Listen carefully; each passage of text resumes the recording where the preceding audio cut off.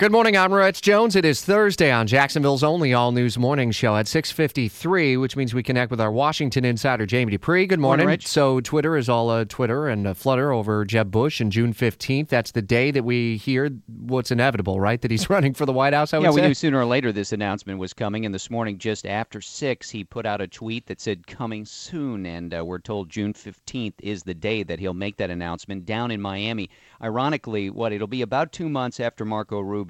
Rubio did it right near one of the Miami-Dade campuses down there in Miami, and Jeb Bush is going to do it near the other Miami-Dade campus down near Kendall in South Miami. So those two can't get away from each other, not only their hometowns, but also where they're making their announcements. So yes, June 15th looks like the big day for Jeb Bush down in Miami. Makes you wonder how the campaign tone may change, I guess. Rick Perry's getting in the race today. Sooner or later, you can only be buddies for so long. Yeah, Look, and Rubio has done really well so far. I think a lot of people believe in getting himself organized and moving up. He may not have as much money as Jeb Bush, but I would think sooner or later they're going to have to cross swords. You think Rick Perry has learned a lot from what he did in 2012 as he enters the race today?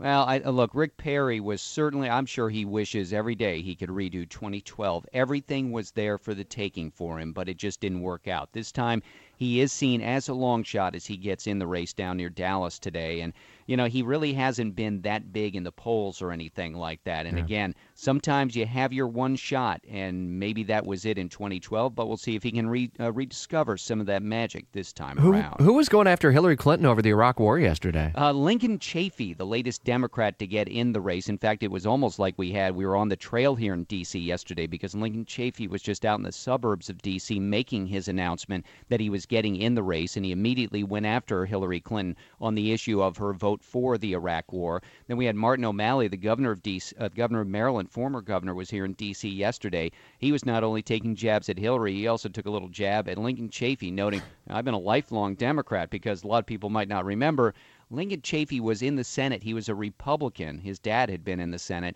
and then he became an independent when he was governor of Rhode Island, and now Chafee has turned to the Democratic Party. We're seeing the power of the purse on display over on the House side. We'll talk about that in our next visit at 8:23 this morning, okay? Yeah, sort of a different way to stop the president's executive actions on immigration. That's on my blog at WOKV.com. With our Washington insider, Jamie Dupree, every weekday morning. This is the story of the one. As head of maintenance at a concert hall, he knows the show must always go on. That's why he works behind the scenes, ensuring every light is working, the HVAC is humming, and his facility shines. With Grainger's supplies and solutions for every challenge he faces, plus 24/7 customer support, his venue never misses a beat. Call quickgrainger.com or just stop by. Grainger, for the ones who get it done.